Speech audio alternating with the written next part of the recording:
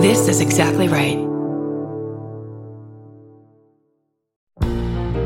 Forgive me for interrupting. I'm Bridger Weiniger, host of I Said No Gifts on Exactly Right.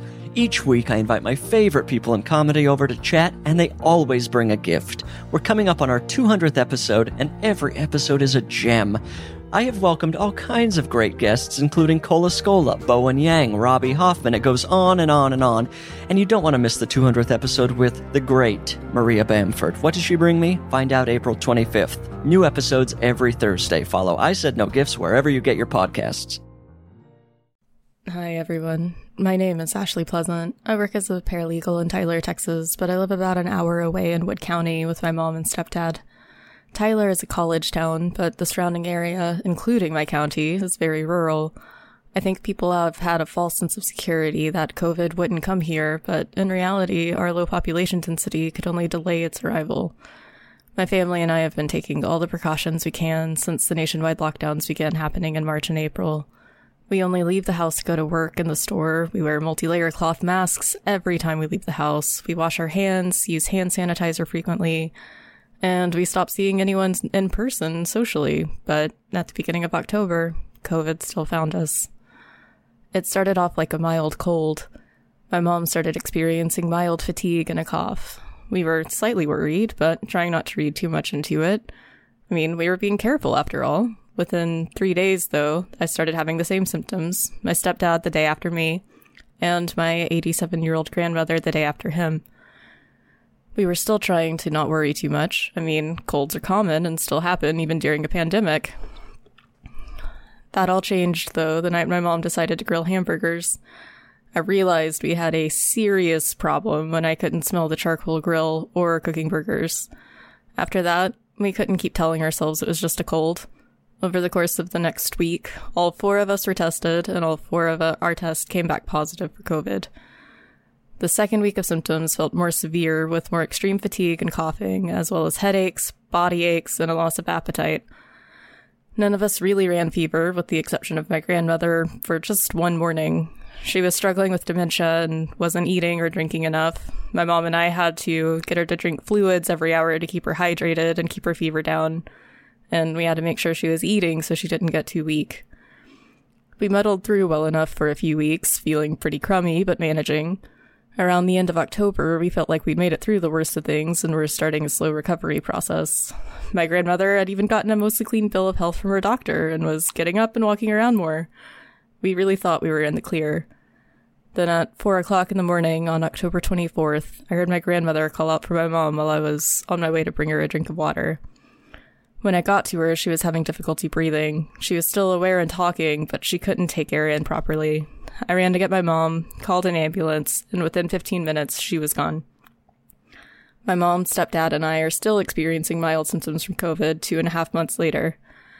I personally still have shortness of breath, fatigue, trouble concentrating, and a reduced appetite. We're all still struggling with the fact my grandmother isn't here this year for the holidays. This is something no family should have to go through, but this pandemic only ends if we all do our part. So please, everyone, wear your masks, wash your hands, stay safe, and save a life. Thank you. My name is Rhiannon. I live in Central Florida. I work as a paralegal for a small family law firm, and I am a volunteer participant in the Phase 3 trial of the COVID-19 vaccine produced by Pfizer. Before my first visit, I had a pre-screening eligibility phone call with someone from the study. She mentioned that it was $150 per visit, and I was like, ooh, well, I guess it's worth it to be able to participate.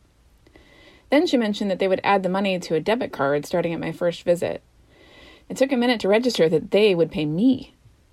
In late August, I went to my first appointment. They took a blood sample, gave me a pregnancy test and a COVID test, had me complete and sign an informed consent form.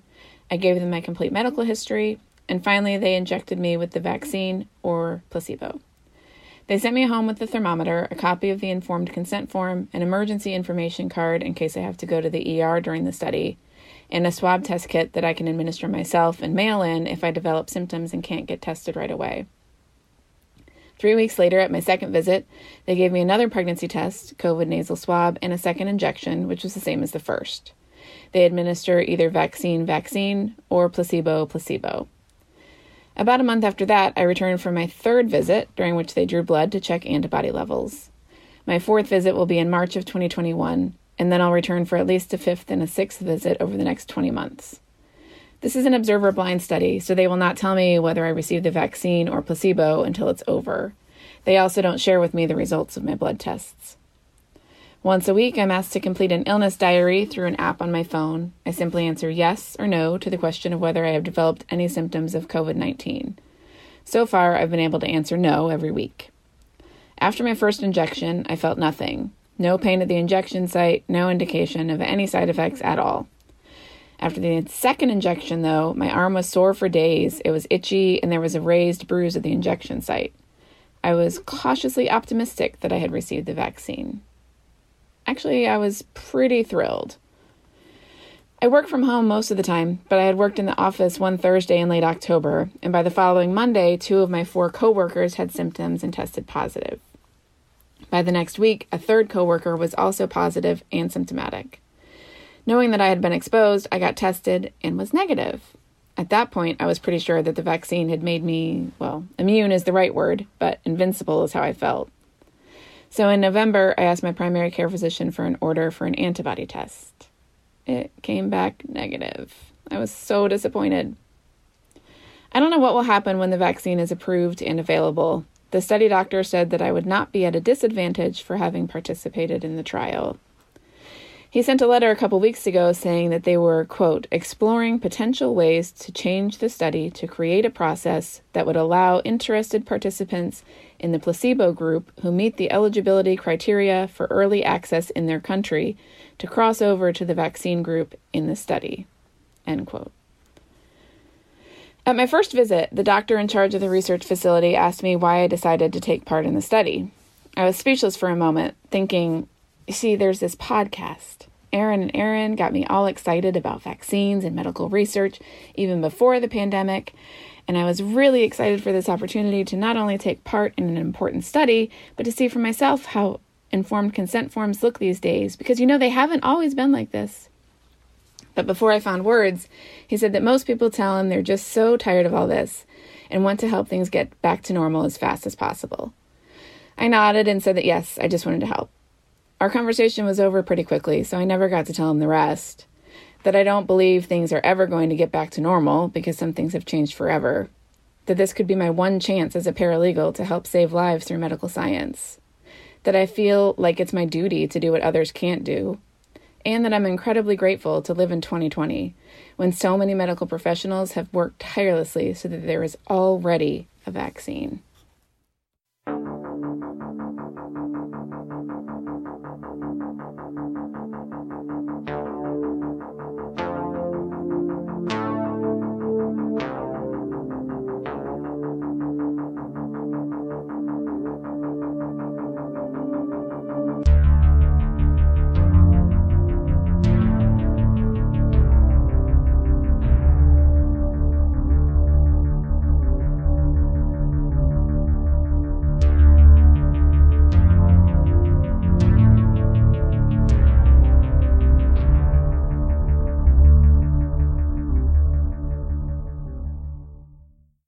Thank you so much, Ashley and Rhiannon, for sharing your stories with us. We really appreciate it.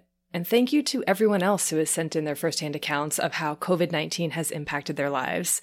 I think it's so important that we tell these stories and hear these stories to know that we're not in this alone and to remind ourselves of the far-reaching effects of this pandemic. Yeah, absolutely. Hi, I'm Erin Welsh. And I'm Erin Allman Updike. And this is This Podcast Will Kill You. Yeah. In this episode of our Anatomy of a Pandemic series on COVID-19, we're revisiting the topic on everyone's minds: vaccines. Yes. How do these COVID-19 vaccines work? How do we know that they're safe to take? And when will they become widely available? Great questions, Erin. Great questions. And these questions are just the tiniest sampling of what we covered in this super duper info-packed episode. Really, truly, I don't think we've ever packed more information into one episode. Oh my gosh. And we are so excited to share with you all of the vaccine info you could ever hope for. But first, we have some very important business to take care of. It's quarantini time! It is quarantini time. What are we drinking this week? Well, of course, Quarantini 13! Naturally. And in the Quarantini 13 is bourbon, ginger ale, rosemary simple syrup, lime juice, and muddled blackberries. Delicious. It really, really is.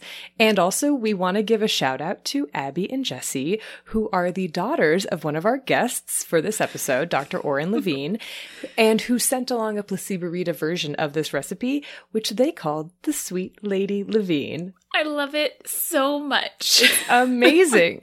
Thank you both so much for the suggestion. It made our lives easier coming up with this quarantini, and it's delicious. Yeah, really. I was like, oh my gosh, a recipe? Just here? Just gifted? This is amazing. We will post the full recipe for the Quarantini 13 along with the non-alcoholic placebo-rita on our website, thispodcastwillkillyou.com, as well as on all of our social media channels. So make sure you follow us there. Okay, what else? We are, of course, still soliciting firsthand accounts for this COVID-19 series. So if you haven't yet and you'd like to submit your firsthand account, you can go to our website, thispodcastwillkillyou.com, click on the COVID-19 tab, and that'll send you to a Google form that you can fill out. And thank you again so much to everyone who has submitted their firsthand account so far. Absolutely. And we are also in the process of getting transcripts done for all of our episodes. And we are so excited about this. Really. And we will announce on our social media when the transcripts are ready for current or past episodes. So make sure that you follow us on there. Mm-hmm. And we'll also be posting links to the transcripts on our website under the transcripts tab. So you can also check back in there periodically if you are curious. Yeah. Other than that, we have kind of usual business things really quick. We have a Goodreads list. Check that out. A bookshop affiliate account. Really phenomenal. And amazing TPWKY merch. You can find links to all of these on our website, thispodcastwillkillyou.com. Okay, Erin. Yeah. I think it's finally time to get to the meat of this episode. I think so too. I mean, this is what everyone has been waiting for. Really, truly, myself included. Oh my gosh. At the time of recording this, which is December 15th, 2020, according to the New York Times coronavirus vaccine tracker, there are currently 41 vaccines in phase 1 trials, wow, 16 in phase 2, 16 also in phase 3, 5 vaccines approved for early or limited use, and 2 approved for full use. That is huge. Amazing. Truly phenomenal. Absolutely, remarkable. Really? I can't stop smiling thinking about it. It's amazing. It just feels like such a relief. And it's really hard to take in good news. And so it sort of feels like... It's true. The news that there are multiple vaccines that have been shown to be effective against this virus that causes COVID-19 is some of the best news that we've had in a very long time. And it really does finally feel like the light at the end of that very, very long pandemic tunnel we're living in is finally visible. Yes, it really does feel that way. But there are many questions that remain. Oh, yeah. There has been a lot of concern about the safety of these vaccines and possible side effects, in addition to questions of access and vaccine distribution.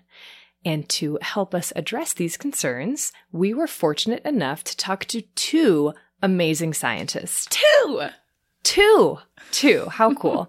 Dr. Maria Sundaram, postdoctoral fellow at the University of Toronto Centre for Vaccine Preventable Diseases and fellow at ICES, a nonprofit health research organization, and also Dr. Oren Levine, director of vaccine delivery at the Bill and Melinda Gates Foundation. Both are phenomenal interviews. We can't wait for you to hear them. We're going to start with Dr. Sundaram, who answered our many questions about the vaccines themselves. Questions like, what are the ingredients and how do they actually work? We recorded this interview on December 14th, 2020. So we'll let her introduce herself right after this break.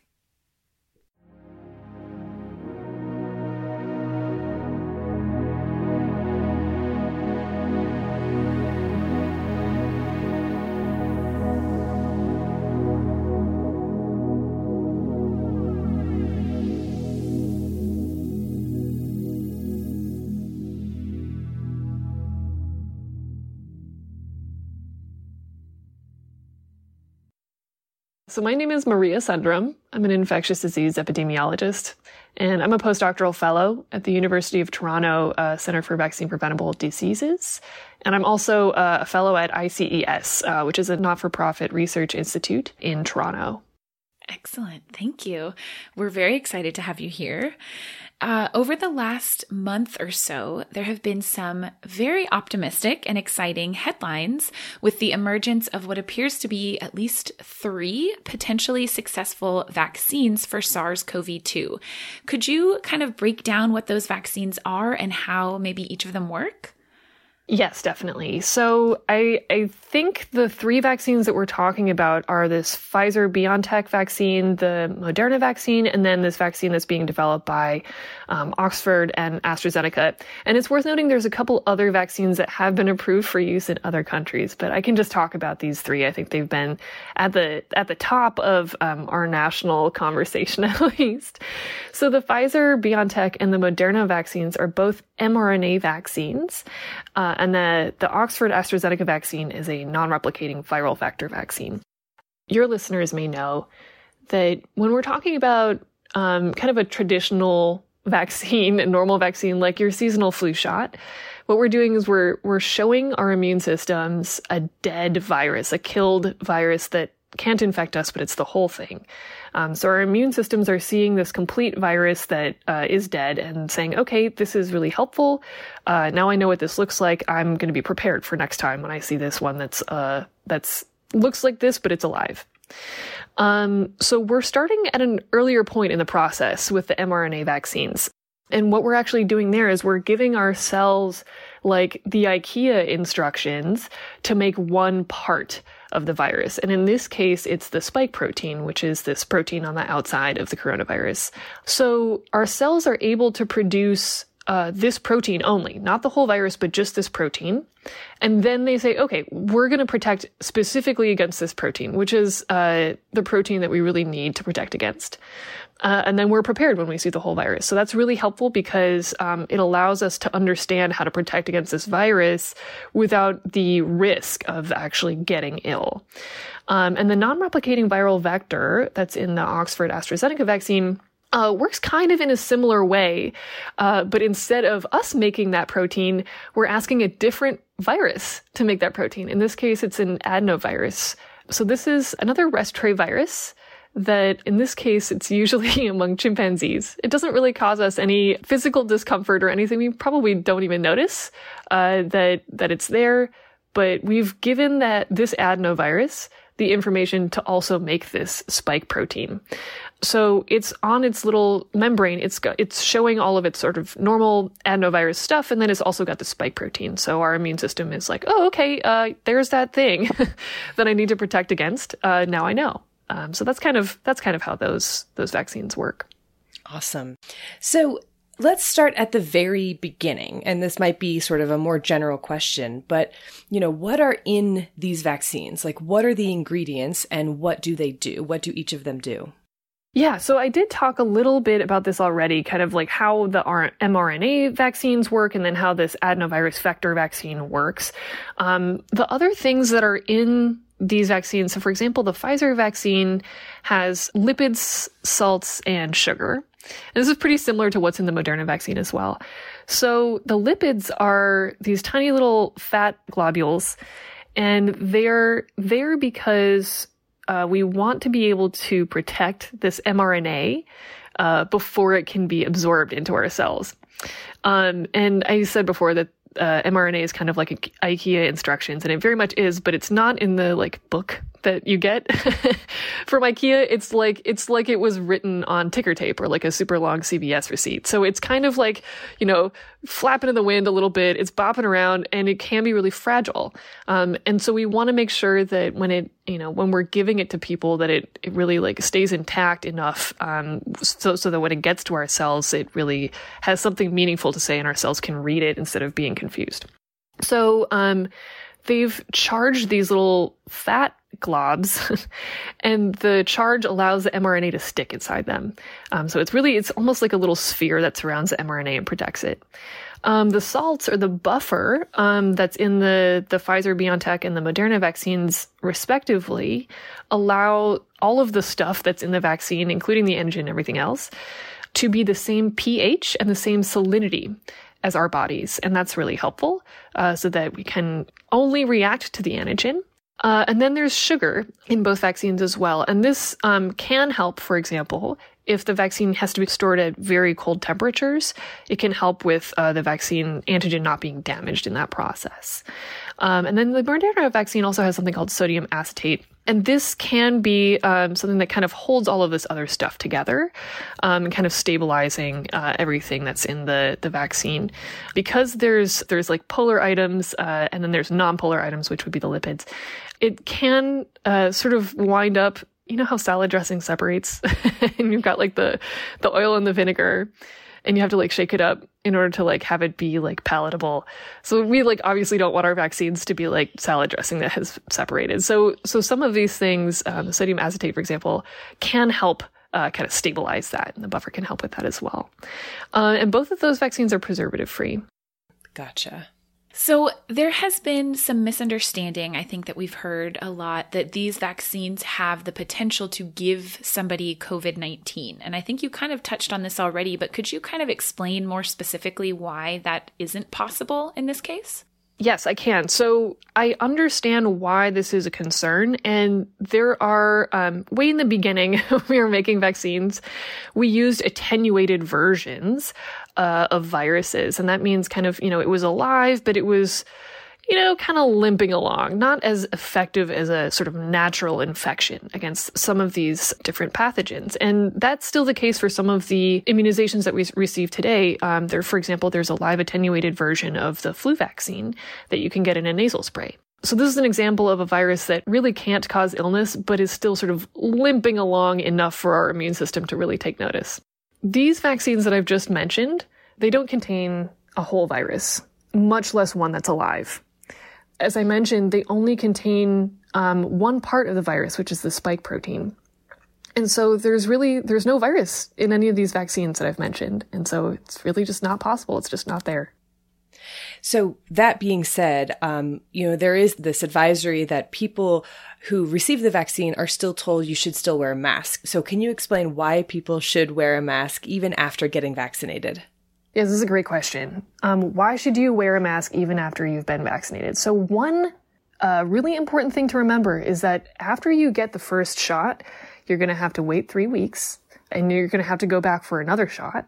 And then you're going to have to wait a little bit after that to build the maximum amount of antibodies that we would consider for you to be fully vaccinated. And this is actually the case for a lot of vaccines. For example, when you get your flu shot, you're not considered to be truly vaccinated until 2 weeks later, because that's when your body has made sort of the maximum amount of antibody that's going to really protect you throughout the flu season.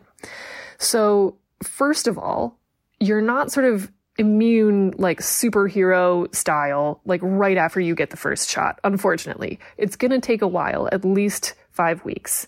And you have to go back for the second shot, which is also like going to be challenging, I know, for some people. The other thing is that part of this is about humoral versus mucosal immunity. So when we get these shots, we're going to have these antibodies in our blood. And you and I know that's not where COVID-19 goes first. It doesn't sort of like get injected directly into our skin. It comes into our body through our respiratory pathways. And so there are these mucosal surfaces in our nose and our nasopharynx, kind of the back of our nose and throat area, that also have kind of their own sort of unique mucosal defense mechanisms. And there can be cells waiting at that mucosal surface for different pathogens. It's not clear yet exactly what kind of immunity we might be developing from the vaccine at those mucosal surfaces. And so if that's not as robust as the immunity that's in our blood, we could wind up sort of hosting COVID-19 in our nasal mucosa and then inadvertently, sort of like wiping our nose and then like sort of exposing someone else to that. It's possible that it could happen. Even though we wouldn't experience sort of physical discomfort from any sort of colonization, it's still possible that we could spread that onto someone else. And it's always possible for us to sort of touch a surface and then touch something else that someone else may touch and then touch their face. So it's not as though we're completely cutting off all modes of transmission. We're reducing them quite a lot, but it still may be possible to transmit that virus even if you don't feel unwell. So that's why it's a really good reason to continue wearing a mask and continue taking those other precautions as well, including washing your hands. That makes so much sense. So kind of looking big picture, what does the timeline look like for these vaccines until we could just go to our doctor or the pharmacy and actually get one? What kind of steps are still remaining in the process? So I will start by saying I wish I could give you a date. I wish I could give myself a date and be like, oh, on this day, that's when I'm going to go and get vaccinated. And I don't have that date yet because so much of this process is moving so fast and there are so many different moving components, and all of those moving components are happening sort of simultaneously.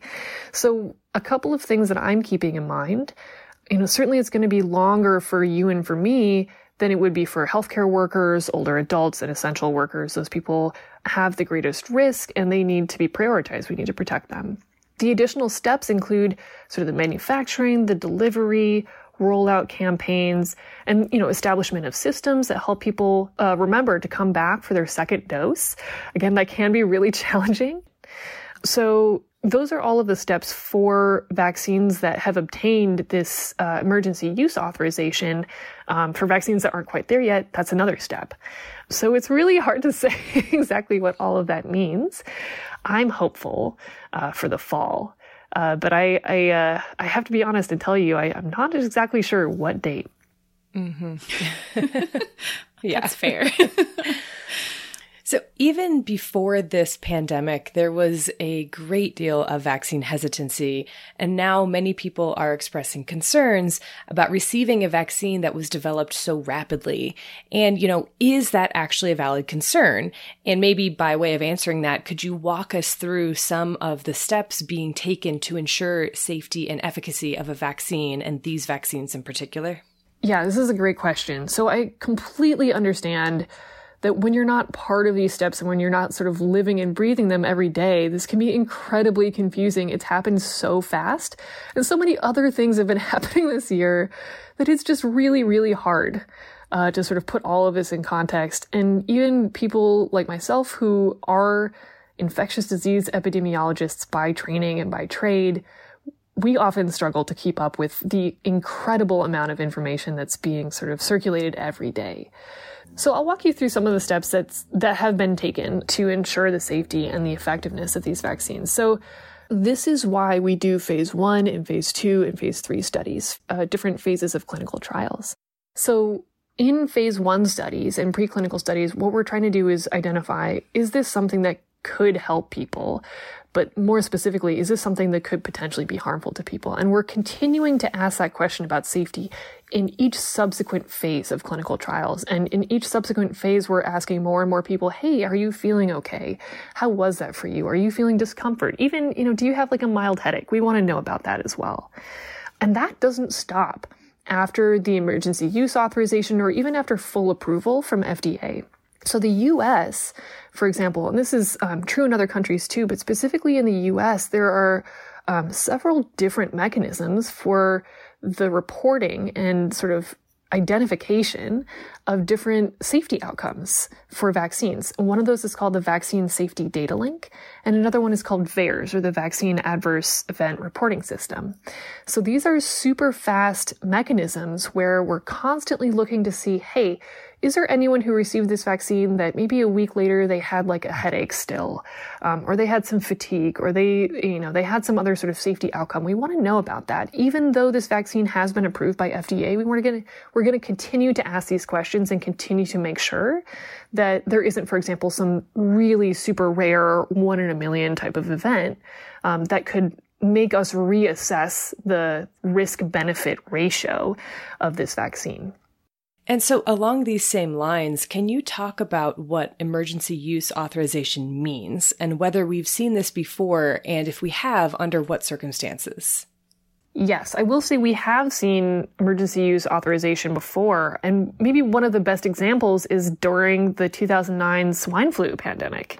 During that time, we had an EUA to use Tamiflu, which is a flu antiviral, for children less than a year old. At the time, it was already approved for children over a year old, but we knew during that swine flu pandemic that very young children were having really severe outcomes.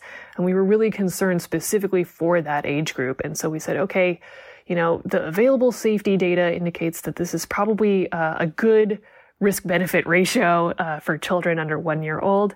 And then, that kind of became part of our pandemic response. So it's certainly not the first time that we've used this mechanism. And I think it's really important that we do use it when we really need it, such as during a global pandemic. EUAs can only be given based on phase 3 results or interim results from phase 3 studies.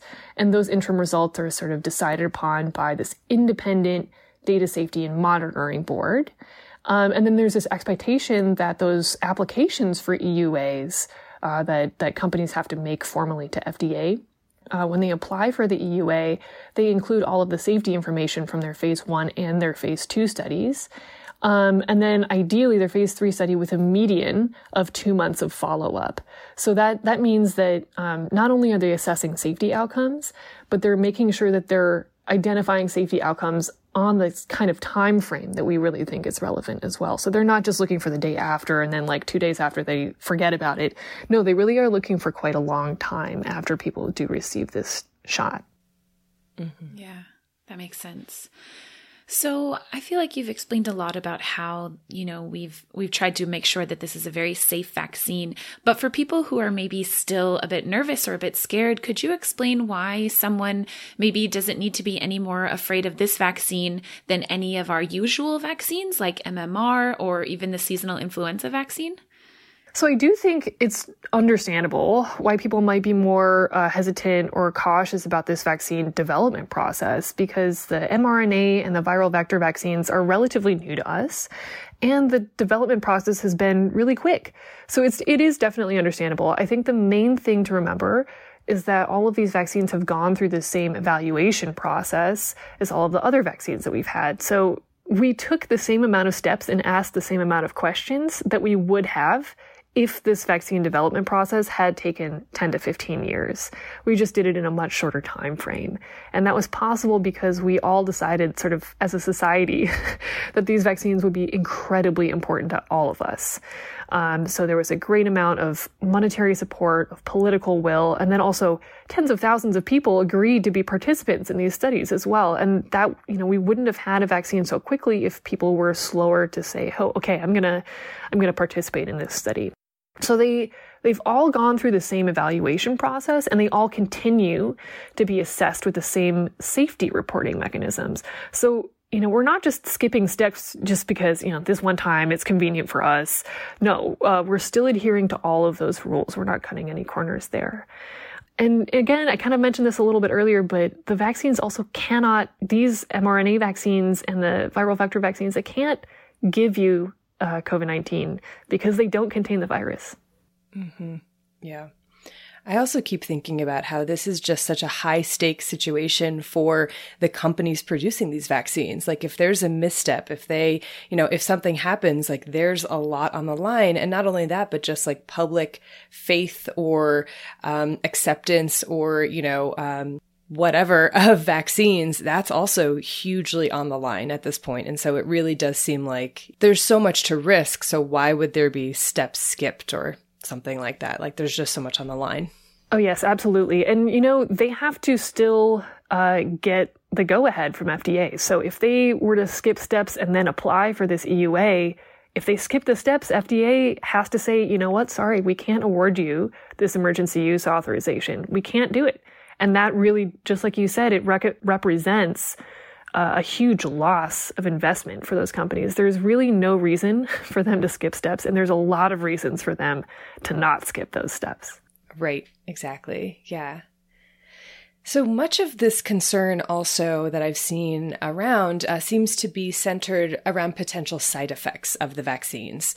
And, we expect to see things, or it's not unusual to see things like mild side effects, like you mentioned, a slight headache or maybe some fatigue. And this happens for many vaccines, including potentially the vaccines for SARS-CoV-2. And these side effects are not really something to worry about because they do seem to be short and mild. But how likely is it that additional side effects, severe or not, that we haven't yet seen, or even long-term side effects may emerge later on, months from now as more people take the vaccine?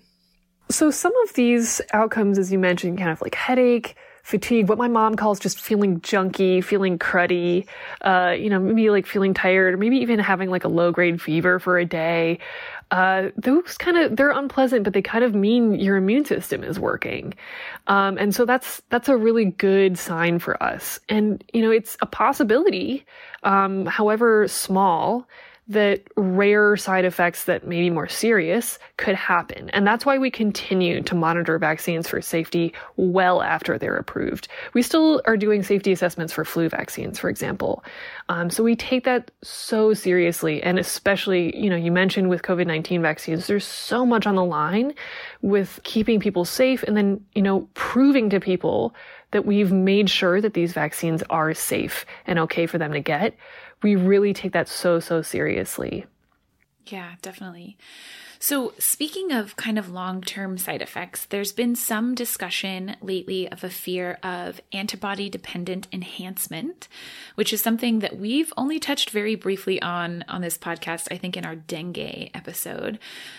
So what do we know? Maybe if you could explain for people who don't remember kind of what antibody-dependent enhancement is and what do we know about the risk of vaccine-induced ADE with this COVID vaccine, or maybe, I don't know, with vaccines in general?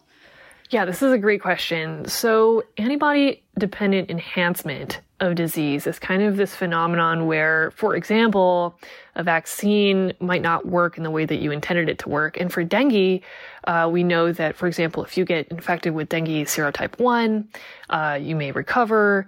And ideally, it won't be like that bad of an infection and it's going to be uncomfortable, but maybe not terrible. But then your risk of more severe disease, including like dengue hemorrhagic fever, is really increased if you then get infected with a different serotype, like 2 through 4.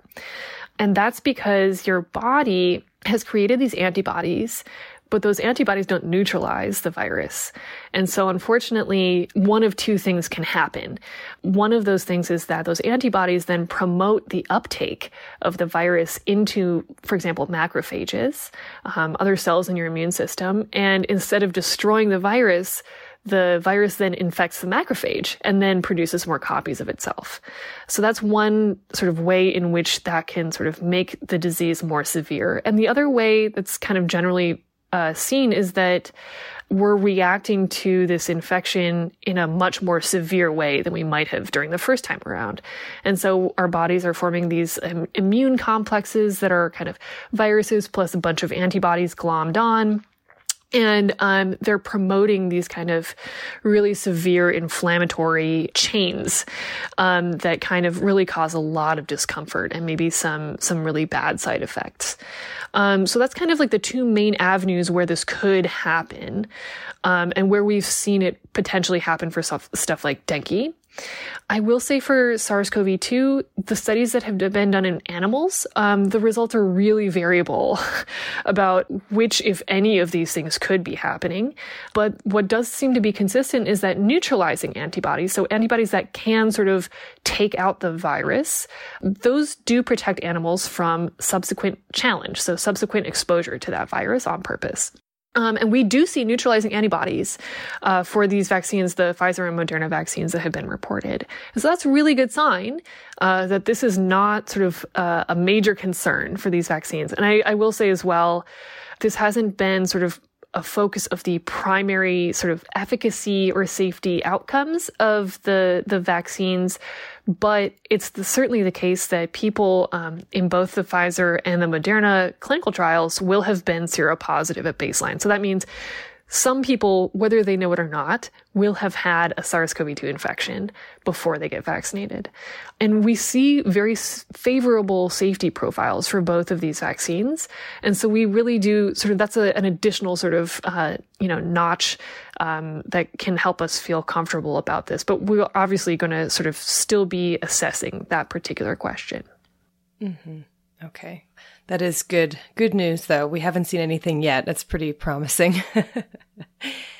So speaking of efficacy, what do we know so far about the efficacy of these vaccines? Can you walk us through also what efficacy versus effectiveness means in terms of vaccines and how that translates into protection under real-world conditions? Yeah. So efficacy versus effectiveness, this is something that is totally inside baseball, I think, to infectious disease epidemiologists and other epidemiologists. They're very similar, actually. So efficacy really refers to how something works, either a drug or a vaccine or something else, in a clinical trial setting under ideal conditions where we're asking people to keep a diary and set a reminder, 7 p.m., think about if you have a headache. And, if you do, write that down. So we're really very closely following everyone that are in these clinical trials. Now, in the real world, I'm sure you can imagine a lot of differences. For example, I don't check a timer at 7 p.m. every night to see if I have a headache. So there is the real world is a little bit messier. And, things might sort of float away from us. We might forget, for example, that we're feeling just a little junky today. If something really good is on TV or something. So there's a little bit of a difference in terms of how well we know it works in the ideal scenario where we're absolutely assessing every possible thing we can assess, and we're making sure everyone's coming back for their second dose at the right time. In the real world, maybe it doesn't happen exactly that way. And so we want to make sure that it's also as effective and as safe in the real world setting. And so that's what effectiveness is.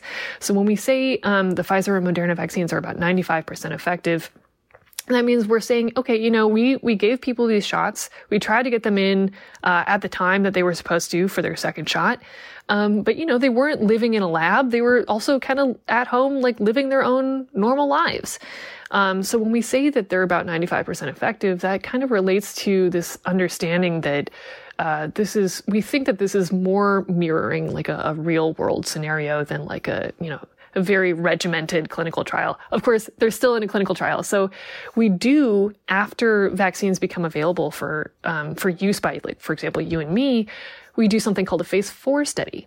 And that's kind of to assess, in truly real world conditions where people are not participants in a clinical trial, how well is this vaccine working? So we're going to continue to update that number. What do we know, at least so far, about how long immunity is expected to last from the various vaccines that we have? I will say that the existing evidence sort of suggests that immunity is what we call durable up until a certain point. So we have this kind of durable immune response that seems to last for at least a few months. And of course, we don't know exactly how long it lasts because we would need a crystal ball into the future to know that for sure. The existing evidence based on the follow-up that we've been able to have so far suggests that it does last for at least a few months. And that is really great news. Mm-hmm. Mm-hmm. So what are some of the issues with clinical trials and vaccine development in terms of getting, a representative subsection of the population? And what does this mean for who may be able to get a vaccine once they're ready or once they're all available, particularly in terms of age group or immune status? So I already mentioned a little bit how, clinical trials are not quite like real life. And you've touched on something that I think is so important. The people who are willing to participate in clinical trials are often a little bit different than the people who are just in our population in general. So they represent a subsection of the general, for example, the general US population, but maybe not every single person. For example, frequently clinical trials for vaccines don't include pregnant women, and they don't include people with underlying immunosuppressive conditions like people that have MS or myasthenia gravis. And that's because we want to know is this vaccine going to work in people that it absolutely, definitely should work in? People whose immune systems are functioning in the way that we kind of expect. And unfortunately, this can exclude people who are at really high risk sometimes. And so this is a really challenging sort of push and pull with vaccine development. And, the other really important component here, I think a lot of the clinical trials have really tried to address this, but it's still very challenging, is that there's probably not enough outreach to folks who are not white in clinical trials. And so that makes it hard to understand exactly, is this vaccine going to be, for example, better in this community, or is it going to be exactly the same, or is it going to underperform? So we need to make sure that we're getting a really representative sample. And then sometimes age too. I mentioned earlier, the EUA for Tamiflu, was sort of then applied to children under 1 year of age. A lot of things are not tested for children unless the disease is specifically mostly in children. Because we have this different sort of, risk benefit calculus for children. We really want to keep them, safe from any possible thing that they could experience that's unpleasant. So what this all means is that we have a vaccine, for example, the Pfizer-BioNTech vaccine, that we feel really confident about for adults. And there's some inclusion in their clinical trials of children a little bit younger. And we need to follow that data a little bit more before we can expand those recommendations to children who are, for example, younger than 16. And we'll probably have to do separate studies about the safety and effectiveness of these vaccines, for example, in pregnant women or people with underlying immunosuppressive conditions. Interesting. I've seen a misconception kind of floating around that if you've already had COVID-19, you don't have to get vaccinated, or this immunity passport kind of idea. Can you explain, please, why that is not the case? Yes. So I will say, for many folks who do have an actual COVID-19 infection, it does appear that their neutralizing antibody does last, again, at least a few months. So that's a good sort of first step. But I will say again, it's not clear the difference between humoral antibody and mucosal antibody. That's kind of this thing that I was talking about earlier, where those cells in your nasopharynx or your nasal mucosa are kind of lying in wait for that virus at that sort of respiratory epithelial interface. It's also not clear, for example, if you actually truly have a COVID-19 infection, how long you may shed that virus. So that's another really important difference between COVID-19 infection and receiving a vaccine against COVID-19. There are reports of people shedding virus for quite a long time. Even if you are recovered sort of physically and you are feeling great and you have antibodies, you could still be exposing other people. And that's certainly not something that you want to do. And then finally, it's not really clear from the available data exactly how long your neutralizing antibody is going to last. And so it's really tough to say, I had a COVID-19 infection in March, so I'm good. I'm Superman. I can do whatever.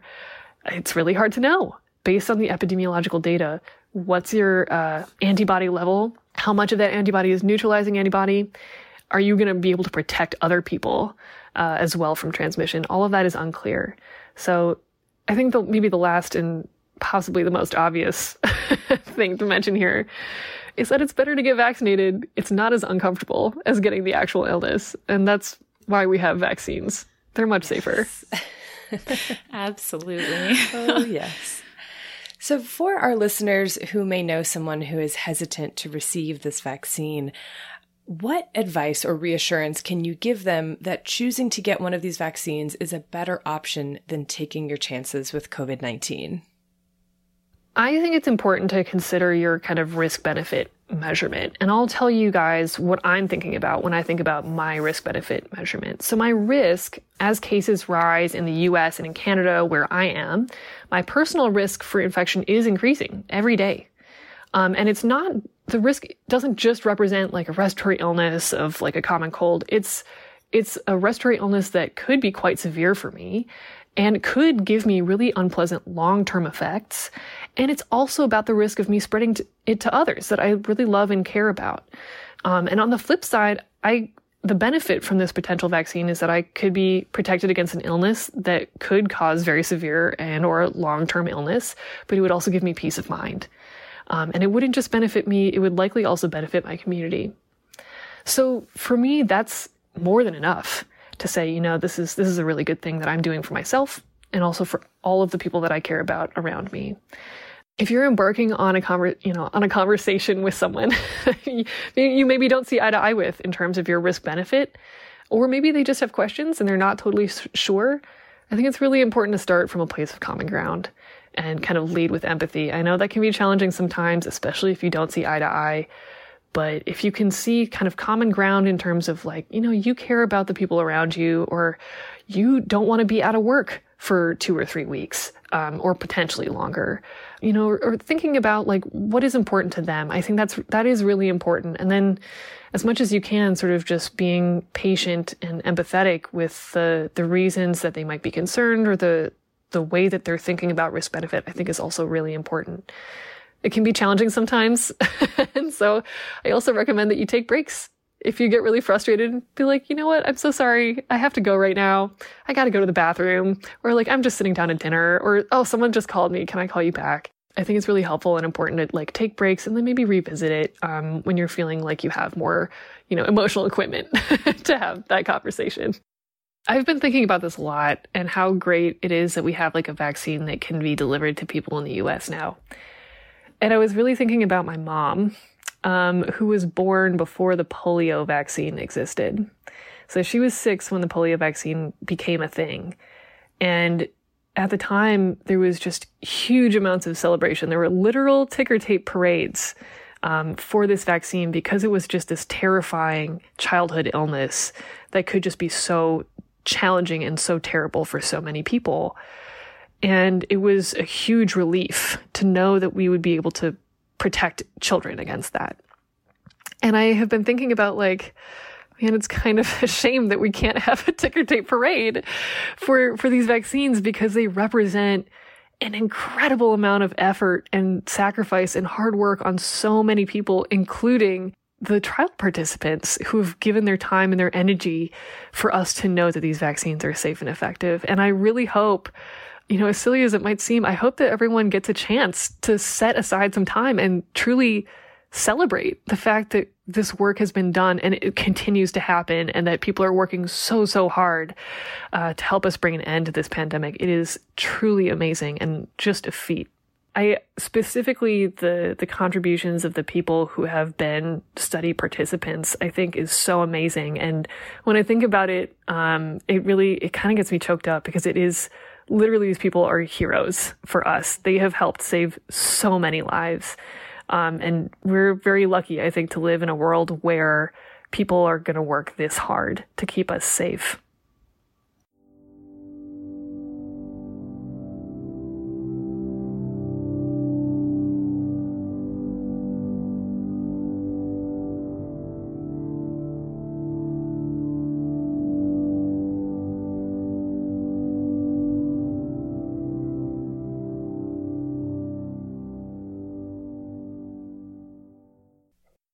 Thank you so very much, Dr. Sundaram. That was such a great interview. It was so fun, too. I learned so much. So much good information there. And I feel like, I feel just a lot more knowledgeable about the COVID-19 vaccines. It's been so hard to keep up with all of this news. So exactly, it was great to have it in like a digestible, here you go way. Exactly. I agree. Yeah. It's been, even as someone who's like into this kind of thing. Right.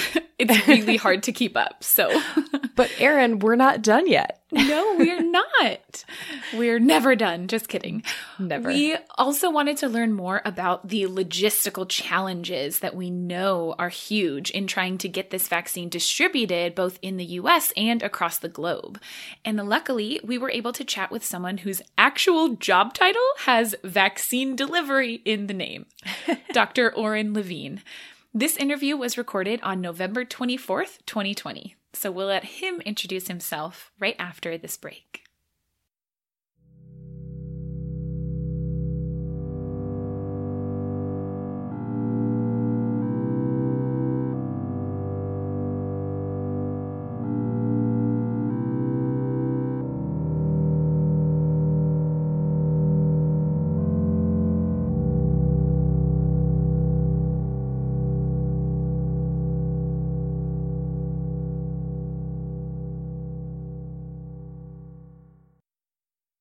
Hi, I'm Orrin Levine. I'm the director of the Global Delivery Programs at the Bill and Melinda Gates Foundation.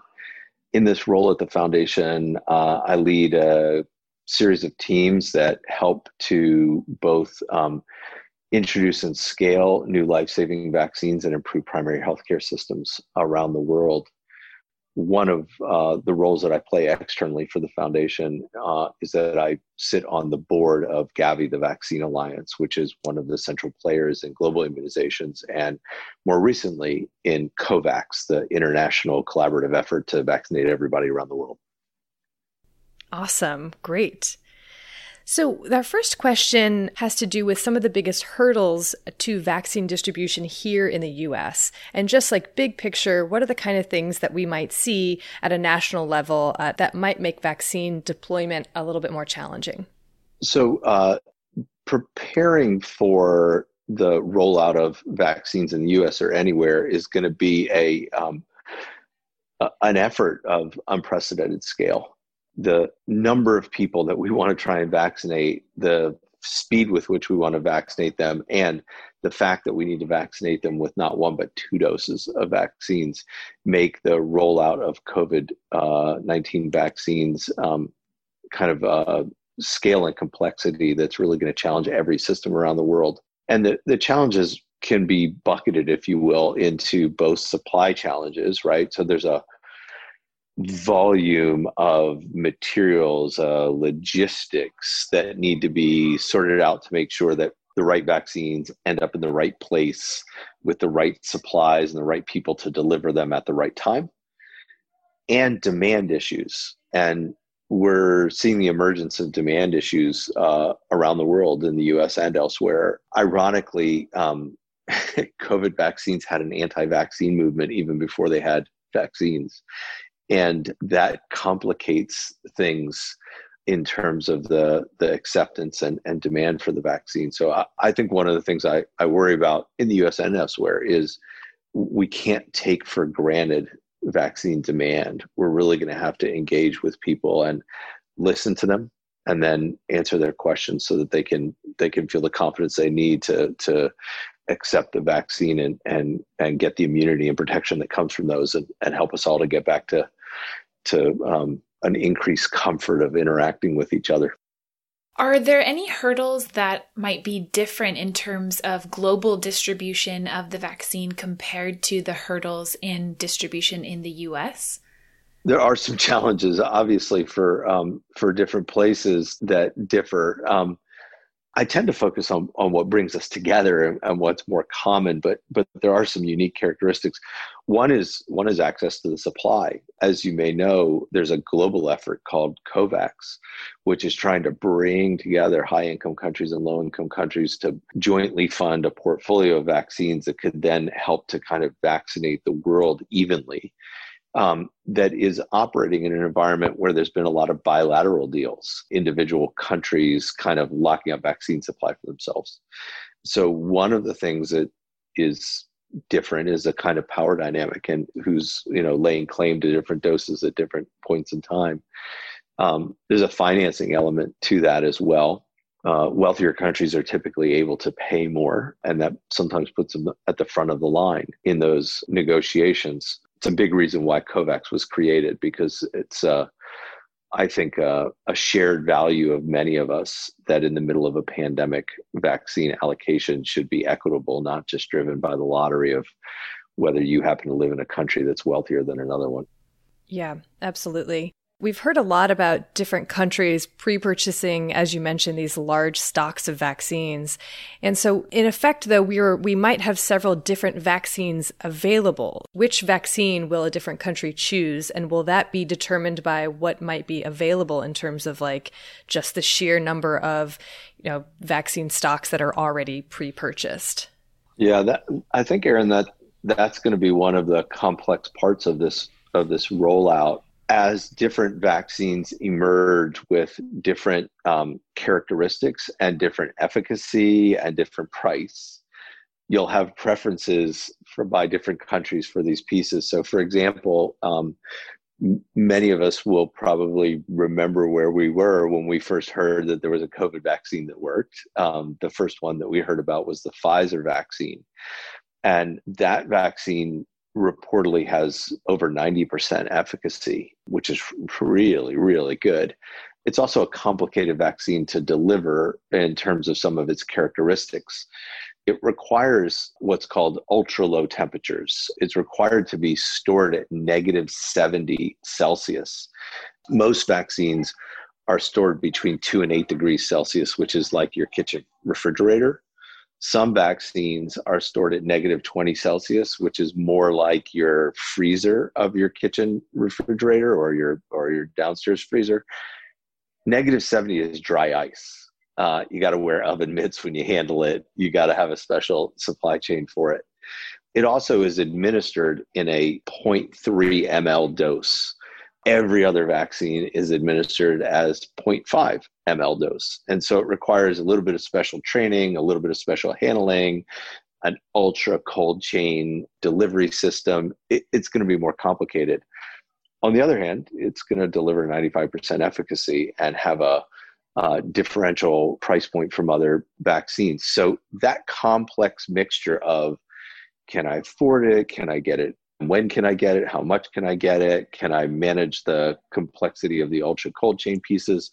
Those are all going to figure into the decisions that countries make and the plans that countries make in order to roll those vaccines out to everyone. If we think about low and low middle income countries, ironically, they have some of the most experience working with ultra cold chain vaccines. The early Ebola vaccines required -70 as well. And so countries like the Democratic Republic of Congo and Rwanda, Uganda, Guinea, Sierra Leone, Liberia, these are actually countries that have experience using, in small volumes, ultra cold chain requiring vaccines. But that complex set of factors is what I think will go into the decisions that countries make and the rollout plans that they make with the vaccines. Mm-hmm. That's interesting. That hadn't really occurred to me before, but that completely makes sense. And so it seems like on the surface, it's great to have different options for a successful COVID-19 vaccine, but then you start to think about the logistics and how if the vaccine requirements are different, both in terms of the number of doses required or storage requirements, then you have to just bulldoze forward with one of those options. Is that what we might end up seeing for some of these countries? Or do you think it might be, we'll have to just kind of create a different supply chain or a different deployment chain for each one of these in case one ends up working better than the others, or one is cheaper than the others, or one is going to be more available than the others? I think early on, Aaron, there's probably going to be a intention wherever possible to supply a country with a vaccine rather than to have multiple vaccines flowing through countries. Now, if it's a big enough country and each sub-geography is large enough, you might think about that. But ideally, because these vaccines aren't going to be interchangeable with one another, you're going to want to simplify, I think, that part of the supply chain. And then from there forward, say everybody in this country is getting either this mRNA vaccine or this live vaccine or this inactivated vaccine. Those decisions to kind of supply a country with a single vaccine simplify some of the logistics that would become way more complex if there are multiple vaccines flowing around at a subnational level. Yeah. So earlier you touched on how there was an anti-vaccine movement or an anti-COVID vaccine movement even before there was a COVID vaccine. And of course, a lot of this mistrust or skepticism that surrounds vaccines has been growing in general in the past few decades, and especially from some communities that might already be, rightly distrustful or mistrustful of the medical system. So could you talk about how that plays into not only vaccine development, but administration, and also what are some of the things that could be done to rebuild trust in those communities? Honestly, one of the things that keeps me up at night is the demand side of this. As a person who spent my career working in vaccines, I literally think vaccines have an opportunity to save the world, right? Like the thing that is keeping us from interacting is that we have a virus for which all of humanity lacks immunity. And vaccines have the potential to confer that immunity to all of humanity, but only if people are willing to accept them, only if people are ready to be immunized. And to do that, people have to trust their health system. They have to trust their medical providers. They have to trust the process by which the vaccines were carefully manufactured, carefully regulated to make sure that they're safe and potent when they come out. And any of us who's a human knows that trust is slow to build and quick to erode. And in the most recent era, we've had an erosion of trust on many levels, some of it related to vaccines specifically, and some of it more generally in institutions and in science and many other things. So I hope we can use vaccines actually as an opportunity to restore trust. And that restoration probably starts with listening to people. There's been too much, in my view, polarizing, yelling at each other, and not enough listening to one another. So I'm really hopeful that one of the things that will, a side effect, if you will, of a COVID vaccine will be to get people to listen to one another. Yeah, that would be the dream. That would be fantastic. Yeah. In terms of vaccines specifically, and maybe vaccine deployment or administration on a global scale, what do you think are the major lessons we've learned, or how will this have changed the way that we view either emerging infectious diseases or vaccines in the future?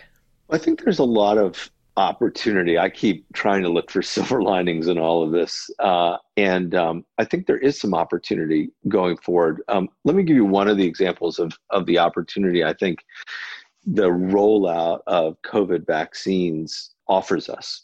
In many communities where we work, young adults may not be very engaged in their health system. They may not be regularly getting preventive care. They may not be getting screened for some of the concerns that they have, or getting access to family planning or other preventive services. I wonder if in the execution of our rollout of COVID vaccines, if we integrate COVID vaccination with a package of services that they want and value, if we won't, if you will, draw into the health system a large set of people who've been needing or potentially benefiting from health interventions, but who've been not accessing the system in the past. And so if we can use the act of engaging with them around COVID vaccination to engage with them around a broader set of health prevention and health conditions, it could be that the rollout of COVID vaccines helps impact people's health well beyond conferring immunity. I personally can't wait for us to get to the point where we're successful rolling out vaccines. I haven't seen my mom and dad in nearly a year, and I want to be able to hug my mom and dad without worrying about sharing a deadly virus with them. So my interests are both global and equity, and partly deeply personal as well. And thanks for sharing these kinds of stories and this information with your listeners, because I think they're a big part of making this a success.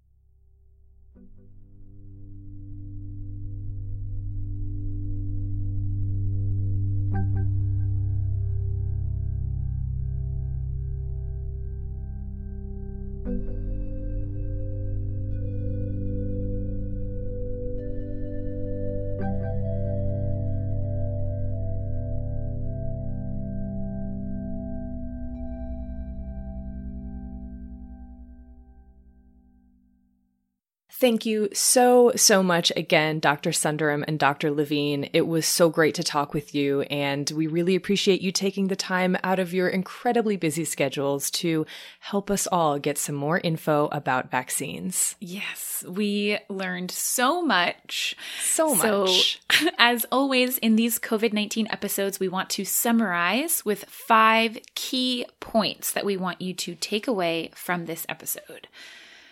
So, Number 1, we learned that there are at least 3 different vaccines that are very close to approval, or in some cases have been approved already in the US and the UK and a few other countries. So these are the ones that we focused on for this episode. These are the Pfizer vaccine, the Moderna vaccine, and the AstraZeneca vaccine. And importantly, none of these vaccines contain the entire SARS-CoV-2 virus. They all contain what are essentially instructions of one kind or another to make one protein or antigen that is specific to SARS-CoV-2 that our body can then recognize and respond to in the case of a future exposure or infection. So what that means is that none, I repeat, none of these vaccines is capable of giving somebody COVID-19, which I think is so important. Mm-hmm. While it is normal to have some mild side effects after a vaccine, like a headache or maybe pain where you got the vaccine shot, or even a mild fever or just feeling kind of cruddy, these kind of symptoms don't mean that you have COVID-19, and they don't mean that you're infectious to others either.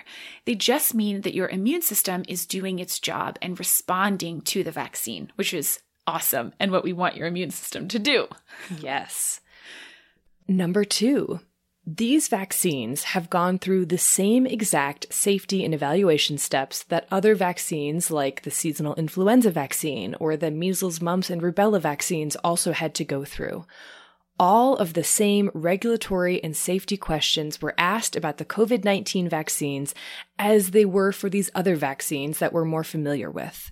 The difference is that with these COVID-19 vaccines, we were able to ask and answer these questions in a much shorter time frame, which was made possible by the sheer amount of people and resources committed to this project. And like those other vaccines, we will continue to monitor the safety of these COVID-19 vaccines, both in the people who were involved in the clinical trials, as well as everyone else who takes them. Tens of thousands of people were involved in these COVID-19 vaccine clinical trials, and the results have been very encouraging, not just in terms of efficacy, but also in terms of safety. Mm-hmm. Some mild side effects such as headache or fatigue might be expected, as you mentioned in point 1, Erin, but so far it doesn't appear that there are major adverse events associated with the vaccine. And our incredibly robust vaccine adverse event reporting system means that any and all side effects of these vaccines will be cataloged and closely examined. And if there do emerge more severe side effects later on, we will catch them very really quickly. Early. Yeah, immediately. Absolutely. And one thing I keep coming back to is just how much is at stake with these vaccines. Yeah. The companies and the governments that have invested so much time and resources into vaccine development, public support for vaccines, there's a lot to lose here and so very, very much to gain. Mm-hmm. A misstep could be incredibly costly in many ways, and for that reason, there are many, many, many people ensuring the safety and efficacy of these vaccines. Absolutely. And speaking of efficacy, point number 3, just how effective are these vaccines? It turns out very. So we learned from Maria that effectiveness is looking at how much protection these vaccines are going to provide in the real world, not just in a clinical trial or a very controlled setting. And in the case of these trials that have been conducted already, it seems like the vaccine candidates we have appear to be 90 or 95% effective, which is amazing. Truly amazing. Really. We also know from these studies that immunity seems to be durable, at least for a few months, which is great that we know that it lasts for at least a little while, although we still don't know exactly how long immunity will last. And this is also true for infection. We know that immunity after infection lasts for at least a few months as well. But especially in the case of these vaccines, immunity isn't immediate. Because all the vaccines that we have that are close to approval are 2-dose series, meaning you have to get 1 dose and then another 3 weeks later, full immunity isn't expected until at least 5 weeks or longer after the first vaccine, or 2 weeks after you get that second dose. And because these are not live virus vaccines, and they're given in our arms rather than through like our nose, like some of the live flu vaccine nasal sprays, we're not positive about the amount of mucosal immunity that they provide. So it's at least theoretically possible that even after vaccination, somebody could harbor the SARS-CoV-2 virus in their mucous membranes. And even after a real infection with SARS-CoV-2, people can shed virus for a really long time after infection. And that is why it's so important that even after vaccination or infection, we continue to practice all the same control strategies we've discussed at length, like wearing a mask, social distancing, etc. Yeah, it's just one more layer of that Swiss cheese situation. Point 4, developing effective vaccines against the virus that causes COVID-19 was just the first necessary step. Right. It was hugely important, but it's still just the first step because we still need to get these vaccines to the people who need them. If you've been keeping up with the news, we've already started the rollout of vaccines here in the US and in the UK, as well as some other places, to the highest priority recipients, like frontline healthcare workers and those residing in long-term care facilities. But the logistics of vaccine rollout are enormously complex and will require the construction of a lot of different moving parts. For instance, all of these vaccines that are close to approval or have been approved are 2-dose series, which does make their rollout a bit more challenging to make sure everyone gets both doses in the proper time frame. Fortunately, some countries have the supply and deployment change already in working order from past vaccine campaigns.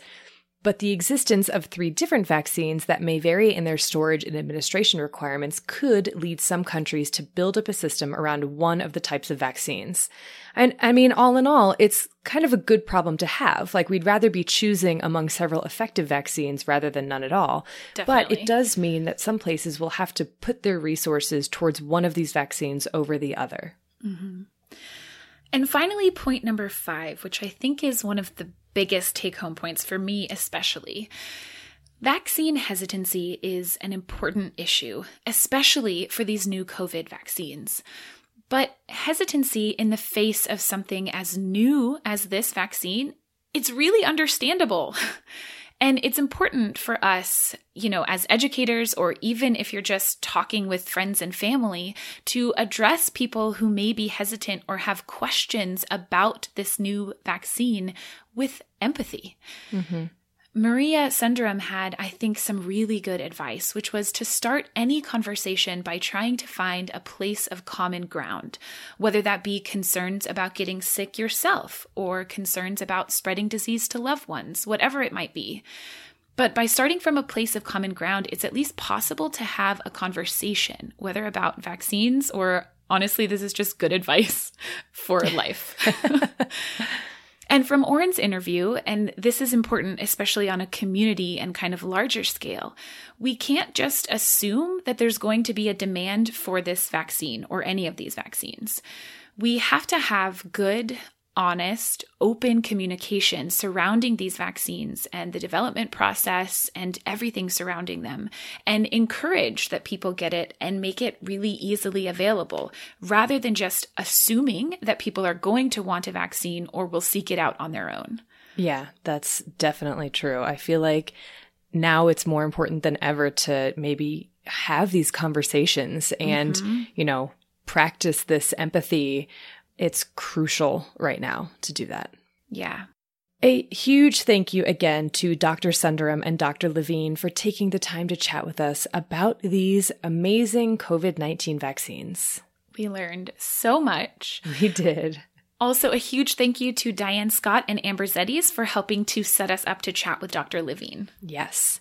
And if you want to learn even more about these COVID-19 vaccines and other vaccines in development against the SARS-CoV-2 virus, there's an amazing vaccine tracker that was developed by a huge team of brilliant people, including Dr. Sundaram, at McGill University and also at the University of Minnesota, among other places. It's an incredible resource with tons of great information, and you can find it at covid19.trackvaccines.org, and we will also post a link to it in our show notes as well as on our website. Yeah, I think this is a great resource either for you or maybe to send to friends and family that might be asking questions. It's just a really comprehensive resource. Mm-hmm. Thank you so much to Bloodmobile, who provides the music for this episode and all of our episodes. And thank you to the Exactly Right Network, which we are a very proud member of, and without whom this podcast would not be possible. This podcast would also not be possible without you, dear listeners. So thank you so much for listening to it all. Thank you, thank you, thank you. Until next time, wash your hands. You filthy animals.